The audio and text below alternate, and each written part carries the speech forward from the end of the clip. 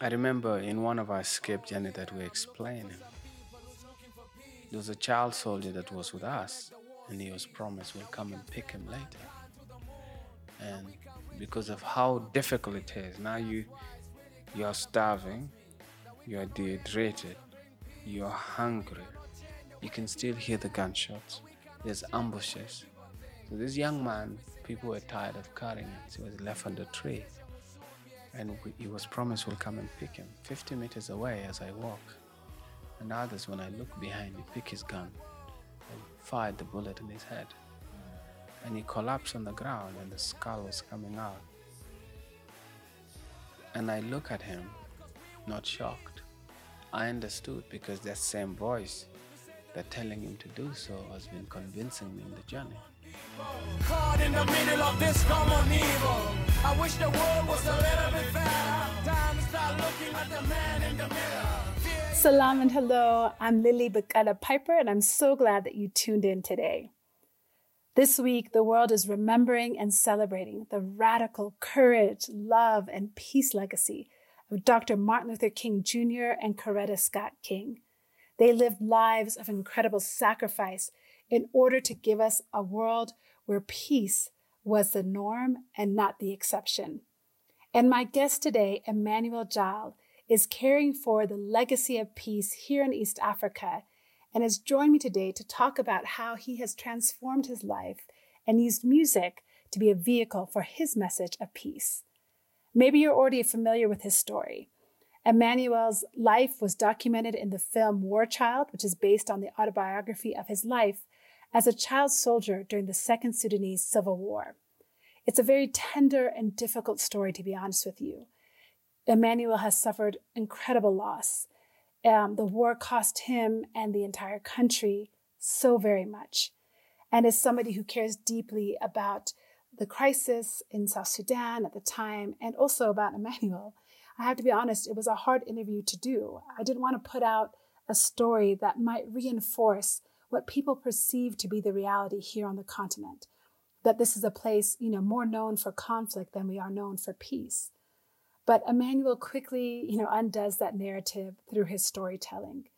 He quickly shows me through our conversation how his tools of imagination and courage and collective love and Ubuntu really drove home a survival that has now led to a musical career that is really quite amazing. Emmanuel just released his 7th studio album called Shanga, which is a really gorgeous celebration of everything that we love about the region, of the culture, of the people, of the traditions. It's definitely worth you checking out. Emmanuel's work has been well celebrated and lauded. In 2010, he was part of a worldwide campaign called We Want Peace, and he wrote the title track for that campaign, which you actually heard at the opening of the show. On that campaign, he had support from George Clooney, Alicia Keys, Jimmy Carter, and Kofi Annan. You'll actually hear the song in its full at the end of the show, so please stay tuned to listen to that, and thank you, Emmanuel, for letting us include that in the show. Emmanuel's work has reached the halls of the U.S. Congress, of the United Nations, of the G20 Summit, and he has committed his life to building better pathways for other refugees from South Sudan into education, into health, and into other places where they can really reach their full potential. His work in creating conflict resolution in the region has been recognized during the Vakal Havel International Prize for Creative Dissent in 2018. He was given the top prize. He was also awarded the Desmond Tutu Reconciliation Award in 2017. And those are just some of the awards that he's received. But after talking with Emmanuel, you'll just really feel like you have been sitting down with a brother who wants you to know how courageous you really can be, and how imagination can really be a vehicle for helping us overcome even the worst of what life may put in our path. So I hope you will celebrate Dr. King this week, and I hope you'll enjoy this episode and this conversation with Emmanuel, that his message and that his music will lift you and inspire you to pursue peace. So enjoy this conversation with my new friend, Emmanuel Jal. Tell us a little bit about your life and your story. Well, I was born in South Sudan, and that is during the time when my country was at war with itself. And then it was Sudan. And that war reached the core of my family. So all my aunties died during the war. From my mom's side, all my uncles. From both sides, only two are alive. Then by the age of 7, my father gave me out and told me I'm going to go to school in Ethiopia. And it was a difficult journey. And I ended up becoming a child soldier there. Yeah, and we're recording this in the second week of January, right around the anniversary of the referendum a few years ago where South Sudan began to work towards its independence. And so while this happened when you were a child, the struggle towards independence, the struggle for political autonomy, it's fresh. It's not something that is in really history. It's something that your community remains living with today. So, Emmanuel, as a child, you experience, being a part of a war. What does, your teenage years look like? You eventually become a refugee, you leave South Sudan. How does your story continue? Well, my teenage lives began here. So Here in Nairobi. here in Nairobi, we came here probably when I was 12 or 13, 14, I think 1993. We were in a place called Juba, and in Juba, a plane escape was planned. The end of that journey, only 16 people survived. Coming to Nairobi I was smuggled to Nairobi by a British aid worker called Emma McKeon. And that's how I came to Kenya. I came to Kenya illegally. Yeah.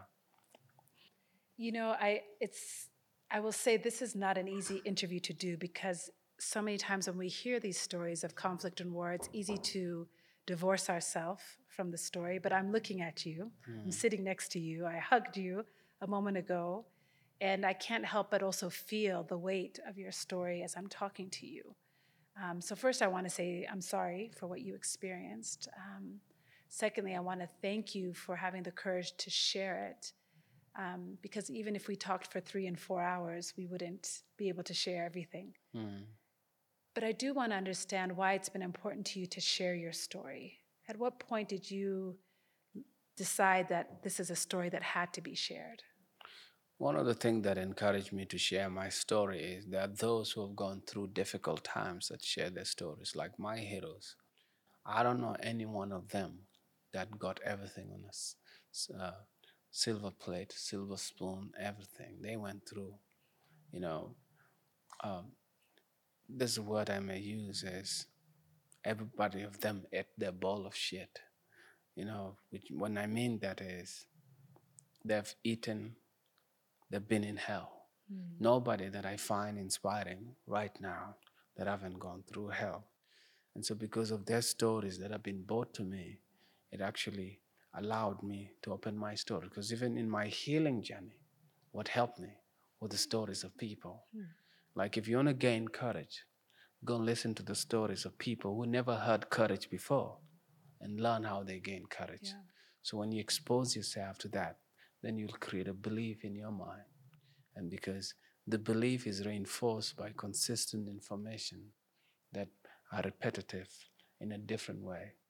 And so that's what helped me to be able to start a new life. Tells you the power of storytelling, which is so much a part, I think, of our cultures in this part of the world is this storytelling, whether it's for history purposes or to put our kids to sleep. The story is with us. Let's go back to your story. You are, as a young child in the war, several years. You now begin this journey to Wat, is that right? Wat? Very few of you survive, and you've told some of the stories of what you experienced in that journey: severe hunger, watching friends die. But you also have talked about some of the tools that you think helped you survive. Talk to us a little bit about that. Even though you were very young, what do you think helped you be one of those 16 that made it? What I can say, as a kid, imagination was one of the tools that helped me, and also believing that I'm going to be a part of a solution one day. So when I left my home I wanted to know who made the tanks, how did they do it, how did they make biscuits, how do they make planes. So as a kid, I was always asking questions. Then I was told these things are made by people who went to school, and that they planted the seed for me to want to go to school. And why? What's the reason why I want to know how to make something? Is so that I can come and be part of the solution. And in that journey of us, I remember in one of our escape journey that we're explaining, there was a child soldier that was with us, and he was promised we'll come and pick him later. And because of how difficult it is, now you're starving, you're dehydrated, you're hungry, you can still hear the gunshots, there's ambushes. So this young man, people were tired of carrying him, so he was left under a tree. And he was promised we'll come and pick him. 50 meters away as I walk, and others, when I look behind, he picked his gun and fired the bullet in his head. And he collapsed on the ground, and the skull was coming out. And I look at him, not shocked. I understood because that same voice that telling him to do so has been convincing me in the journey.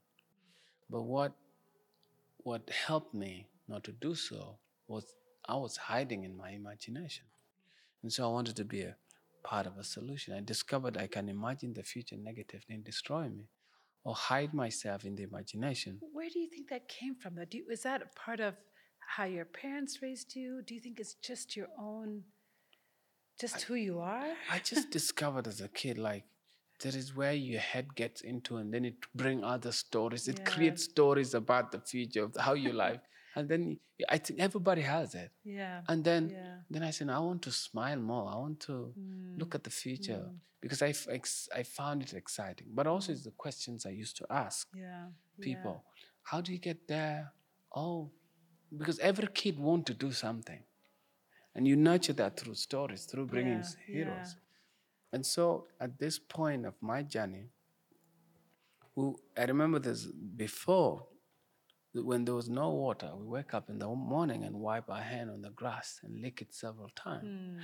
We drank our own urine for survival. But now here the situation became more intensive, whereby that young man took his life.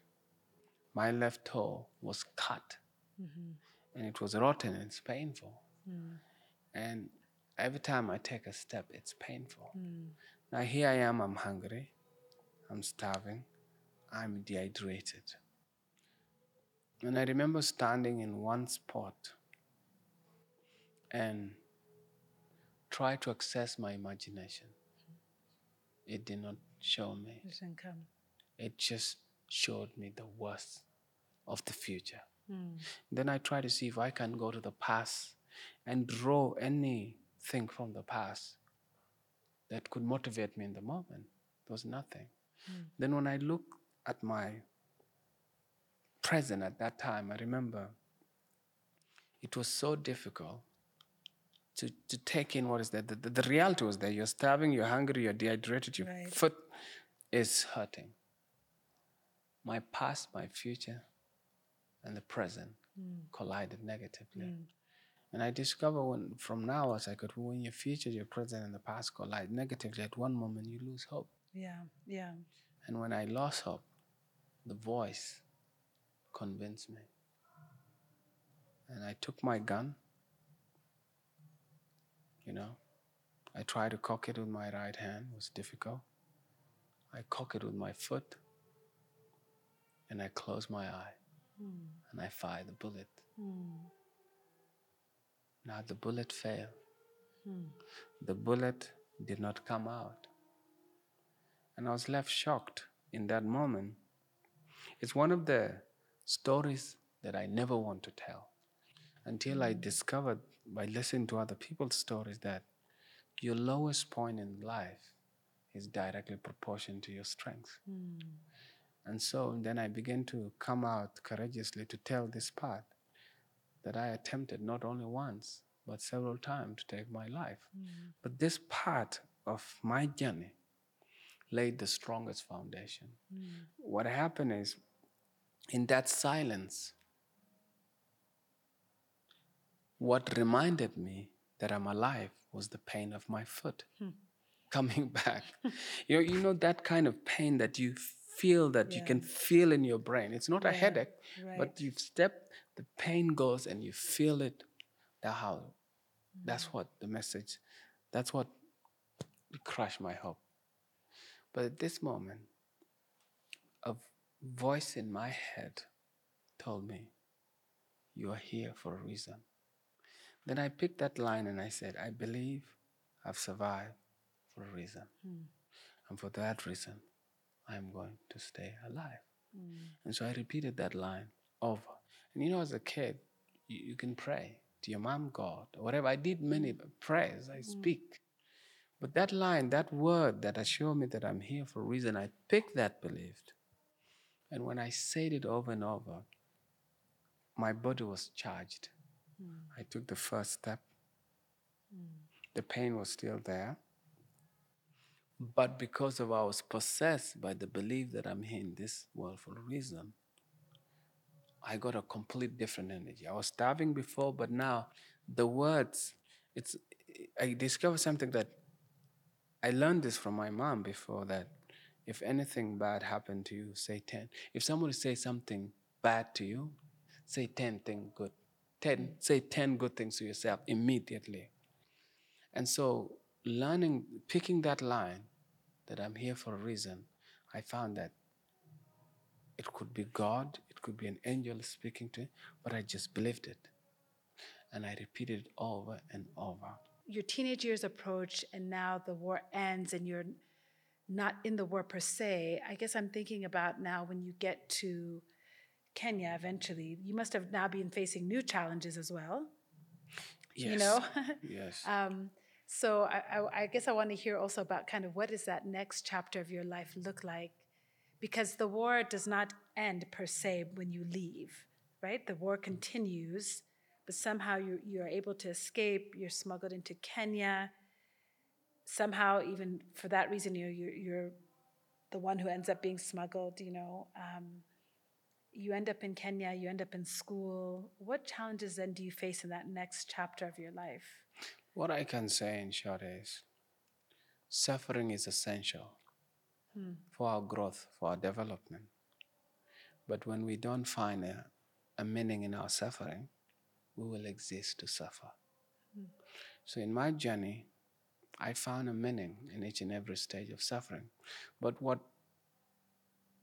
that is when you know your purpose will be the guiding tool. You know, I always say my purpose is the Creator's will. My purpose is to be a part of a solution, contribute to restore balance, and give without expecting anything in return. And so in these challenges in my imagination, all I dwell back is, I want to stay alive. I want to be a part of a solution. So even when you were in Nairobi and you'd reached that kind of next chapter, you're still thinking, I just got to stay alive? Nairobi was the most challenging part of my life. Really? Tell me why. Because back when I was in South Sudan, we're in a survival state. You have a level of focus where your mind organizes itself to help you navigate it and get out through challenges. But now we came to Nairobi, and I'm a peaceful country, you know, in Kenya. Now, the war replayed itself. I did not know what I was suffering for is called trauma. Right. Where I'm going to school and the teacher is teaching, and the pen is stuck in my hand, and the lesson is gone. Yeah. Like the teacher would be teaching in class, and you hear gunshots. You're stuck. And sometime at which the teacher asks me a question, what is in your head, Jao? So how did that give me pressure? I was in Brookhouse. The lesson will go so quickly. I ended up repeating one class 4 times. First, imagine, I used to get, what motivated me to go back to school? Imagine you go to school. Yeah. You're in year 12. You're in year 12 at that point. You so that fail. you're supposed to be at the end, yeah. Those were the year 12 one were the less difficult one. Okay. But from when I was 14, yeah, 13. That's when the trauma was really heavy because I was getting kicked out of school. Yeah. But now in my 20s, 20 something, I kind of like figured out a way to survive. But still. But you were not getting formal help. No, there was no formal help because one thing a lot of people don't know, trauma shut down the faculties of our mind that are responsible for doing difficult stuff. Yeah. Logical, reason, mathematics, all the most challenging thing. It occupies a lot of mental space. Of course. The only way to expand it is through stories, through dance, through music. Then when you get a moment to expand it, then you can face difficult stuff. It took me a while, but what helped me in that process is that same belief that I'm here and I'm going to be a part of the solution.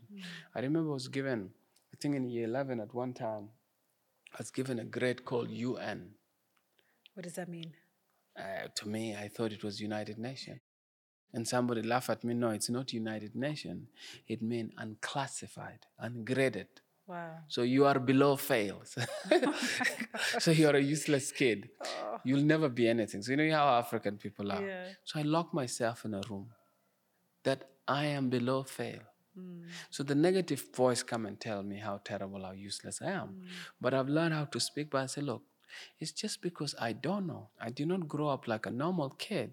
So that's why I'm like this. But I believe I'm going to be a part of a solution. Yeah. Physics, chemistry, biology, and English shall not define my life. I'm going back to school. So went to Brookhouse. Next year, I get a UN. Couple of D. Not being able to go to year 13. The next. But one time when I sat in this room and I said, I just want to go back to fail. Just to fail. My goal was to fail. If I cannot pass UN, let me just go and fail at least. Wow. So I failed, I was happy. I gave myself another goal. I got an E, got DSC. Eventually, with the power of belief, because when you believe something, it changes your psychology, even change your immune system. It changes your entire body. Yeah. So because of believing and having that purpose, I finally got my D, C's, and E's, went to University of Westminster, and my brain began to change. Because when my brain was beginning to change, I can absorb more information. Yeah, of course. At university, I was able to get 100% 100% maths, 19% physics. So in terms of that same principle that I believe I've survived for a reason is what I applied. You know, you go to a studio, the producers don't believe you, but you believe that you want to do it. Yeah. So you apply your imagination. So what I find now, like how to hack into your mind easily is, what is it you want to create? Can you imagine it? When you imagine it, believe it, and go and find out. I wanted to be a rapper. I imagined myself on the stage singing. I went to the studio. I was kicked out. You cannot rap. I go and find out, how can I rap? Then I go and practice. Then now I can rap. So let's pick the story there. I mean, you have a beginning of a life that very few people can appreciate truly, and then you have this incredible music career that's still ongoing. You just released your 7th album. Congratulations! Thank you. Shanga, so everyone can find it right now. Tell us how music became your path. You know, how did it become the tool that you use both to push out a message of peace, to heal? You talk about arts and music as being a tool for healing, and also, you know, as a vehicle to talk about South Sudan, to talk about Nairobi. Nairobi features beautifully actually in the Shanga video that's out, which is gorgeous, shot in downtown Nairobi. So tell us, you know, how music becomes a vehicle for so many parts of your story. I mean, if you're a musician, you're gifted. You know, if you look sound, it's part of the creation. I've been trusted with sound. You know, it's everywhere. You know, everything is musical. And so it's the only thing that speaks to our mind, our soul, our cell system, and can influence us without even us knowing. And so now I have 7 albums out, and I'm going to continue to create more music. Before, I never knew I could. I didn't know that this gift was given to me. But even though it's, I never knew it before, the more if you discover your gift as young as you are and nourish it, it will take you before king. I remember there's a woman here in Kenya called Mrs. Moon who became my mom and used to prophesy to me, tell me, you're going to United Nations, you're going to travel the world, you're going to eat with kings. When I was still, I couldn't even hit a note then. But Wow. it just saw that I'm passionate about something that I'm doing. And it's just true, and you have. And I like Spoken in Congress, at United Nations, at G8. Everything that she Incredible. said happened. Yeah. So what has shaped and influenced your music? You know, who are your greatest influences as you think about the music that you've been creating the last many years? What happened is there's the old school singers. Like? If you go to like from, if you go to Congolese music, I used to listen to them. You listen to Koffi Olomide, Taboles, my father's mom. You used to listen to that music. You listen to Bob Marley. The music that we were exposed to when I was in Nairobi, like mostly Tupac. You listen to the music of Puff Daddy, Lost Boys. Then you go and listen to the Kenyan Kalamashaka. To me, before, I had no idea the difference between Kalamashaka and Tupac. I used to think this guy chose Swahili, this guy's rapping in English. Same. Because everybody, I used to think Bob Marley was Ethiopian. He probably thinks he is too. No, because I did not know, because they used the flag, the Ethiopian flag. And then my mind was not open that there's black people out of here. Isn't that something? Out of Africa. It took me a while. Imagine Tupac. I used to think Tupac was a Kenyan. That's so fantastic. He's American. It doesn't get in your head yet. It takes a while. Tupac is Kenyan, but that's what I used to think. Biggie, and all of those artists kind of shaped think Biggie was a Kikuyu guy somewhere. We need to do a whole episode just on Emmanuel's musical journey. So now I'm more open. Now I was exposed to Lucky Dube. South African music was really good. Then now exposed more to Nigerian, like Fela Kuti. Then you go to more like Angelique Kidjo. I didn't know even Angelique. I just think Angelique Kidjo was Kenyan. Well, it's interesting what you say, because I think that the power of what you're saying is that music is universal. It transcends so many boundaries. It gives us something that actually nothing else can give us. It becomes ours. Yeah. It becomes ours. And your music now has become a part of our culture and our fabric, and it's become a part of our message.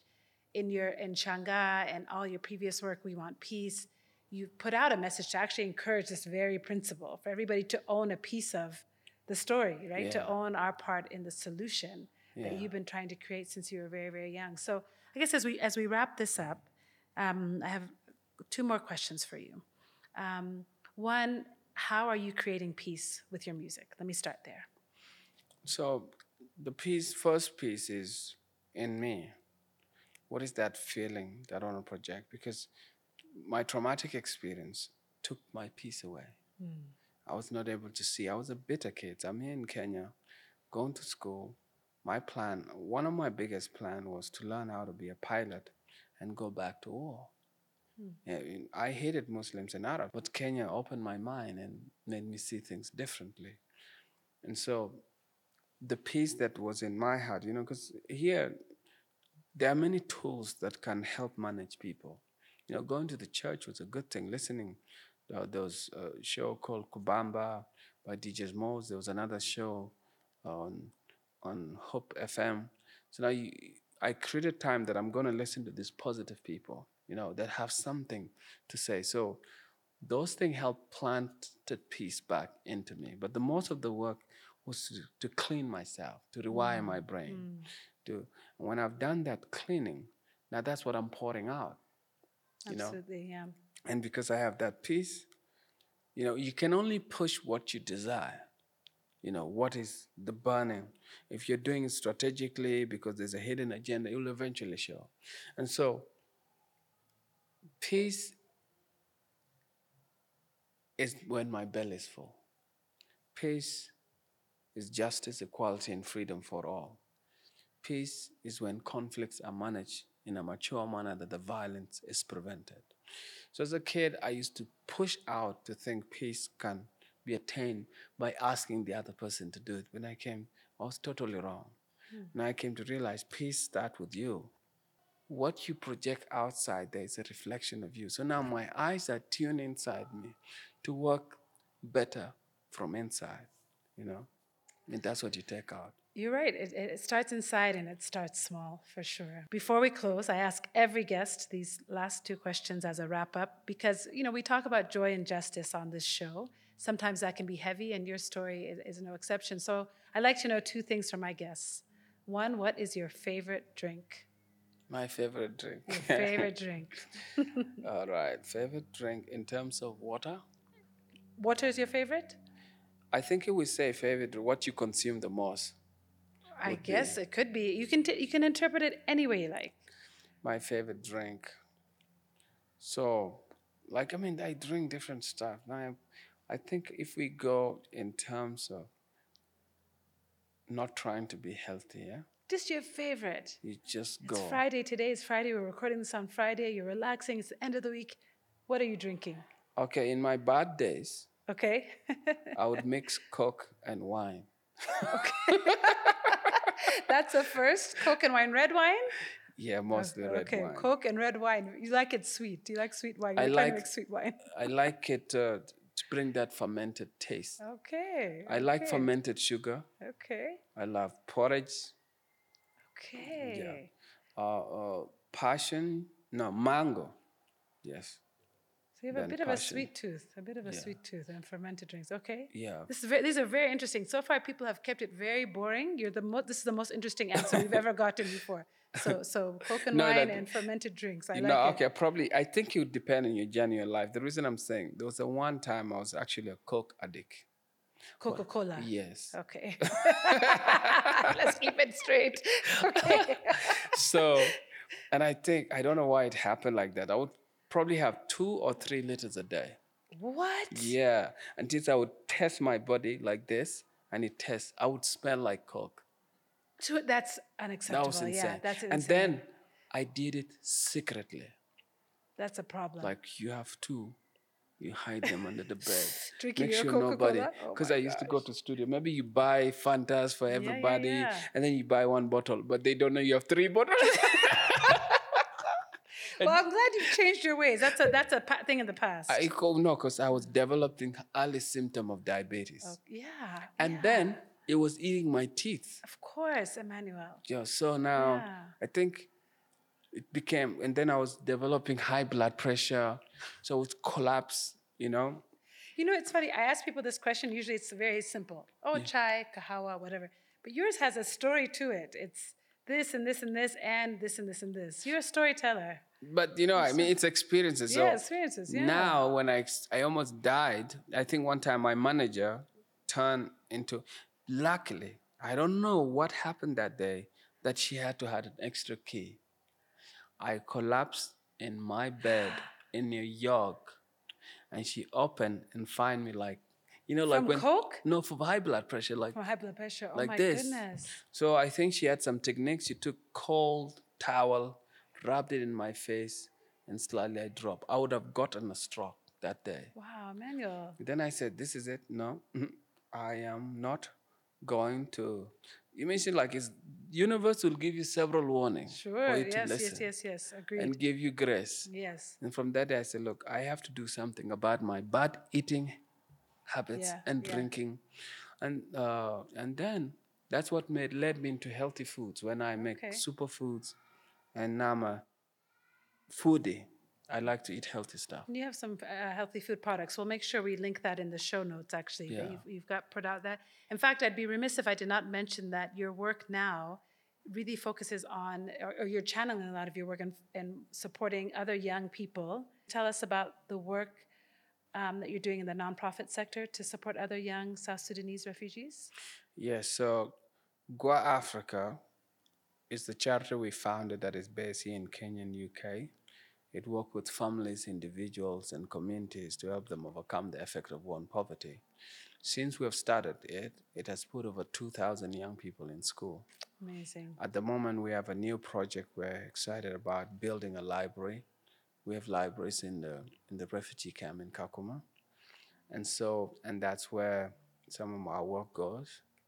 And one of the things that I'm doing now, I'm now 43, I'm getting old, is trying to be smart, set up businesses that can manage themselves without me. So if those businesses, once they succeed, they can be used to fuel these causes. Absolutely, yeah. And that's why I have a small business here, which is a food business called Jalgwa, and it's based in Kenyatta Market. We make the best porridge there and the best tea. I look and forward the to best coming. mandazis. Fantastic. The best, we try to bring traditional food and just bump it a bit and make them taste good. Awesome. I'll be there. I'll be there. So we're going to put all that information in the show notes so people can find both Goa Foundation and Jalgwa as well. What does Goa mean? Goa means good. It means work, powerful. God understand all. In Arabic, it means power. Goa. Goa in Arabic. I like it. What is bringing you joy? What brings me joy is giving other people joy. Anything that makes somebody joyful, give me joy. My purpose is what generates me joy every day. And the joy is what maintains my internal peace of mind. And it's easy. You can get joy by just being grateful. Just going out. One of the things is, sometimes you look at a tree and you say, wow, you're stuck here, but you know everything that is happening. That's such a good way to say it. Yes. And you're always producing, you know all the seasons, and you're not complaining. Me, I can travel, I can run away from the snow. But it's not you, you're stuck. I'm going to think of that. Next time I see a tree, I'm going to look at it differently. And you're still productive. Yeah. When you say that, whatever created you, I'm really grateful. You're thanking God.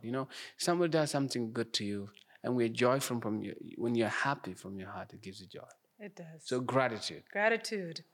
It's a perfect way to end. Thank you, Emmanuel, for being with us on this episode that we're honoring Dr. King's legacy. You were the perfect person to talk to about what peace means and how we create peace in our everyday lives. And I'm honored and humbled that you would spend time with us. So thank you for being on Salam and Hello. Thank you, Pepe. Thank you.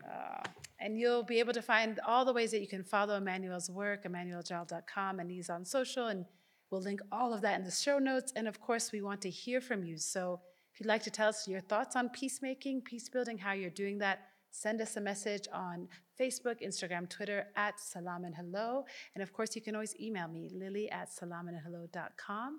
And until we meet again, peace. Oh yeah, I'm looking for some people who's looking for peace. Maybe together we could make the war cease. Now we can send mankind to the moon, and we can reach to the bottom of the sea. That's why it's really kinda baffles me that we cannot end wars and bring peace, and we cannot change the way people act, and we cannot change the way people think. So if we sit back, chill out and relax, civilization will soon be extinct. That's why I am. I'm calling on the whole wide world. Come on, people, would you help me? Let's scream and shout, cause we want peace. To say the least, I dedicate this song to the common people, caught in the middle of this common evil. I wish the world was a little bit fairer. Time to start looking at the man in the mirror. Fear is the devil's policeman. Fear make good genocide with Hitler so he can feel a war of genocide and Albert was weekend. Tighten up the land cause nobody was speaking. That's why I am. I'm calling on the whole wide world. Come on people, would you help me? Let's scream and shout, cause we want peace. To say the least, somebody said after Rwanda, and after Rwanda, and not far from Rwanda, Who's gonna shout for the poor people living in Darfur? The world gone deaf, the world gone blind, the world busy sitting down on the behind. Nobody cared about the poor and needy, too busy sucking up to the rich and the greedy. For every hero there's a villain, I am kidding. We gotta shout standing out or sin. One more time, we got no more time. We gotta figure out the way that we could all combine. Like Jericho, the world comes tumbling down. The sound of voices out of cities surround. You know what it's worth? Time to put our voices to work. We gotta shake down heaven and earth. That's why I am. I'm calling on the whole wide world. Come on, people, would you help me? Let's scream and shout, cause we want peace. To say the least. Come on, everybody, come on. Stand up, stand up, stand up. You want peace, and I want peace. Stand up, stand up. You want peace, and I want peace. Stand up, stand up. You want peace, and I want peace. Stand up. Come on, everybody, come on. Stand up, stand up. Come on, everybody, come on. Stand up, stand up. Help me, help me, help me scream and shout. You want peace, and I want peace. Stand up, stand up, stand up. You want peace, and I want peace. Stand up, stand up. You want peace. Come on, everybody, come on. Stand up, stand up. Come on, everybody, come on. Stand up, stand up, stand up. We want peace. We want peace. We want peace. We want peace.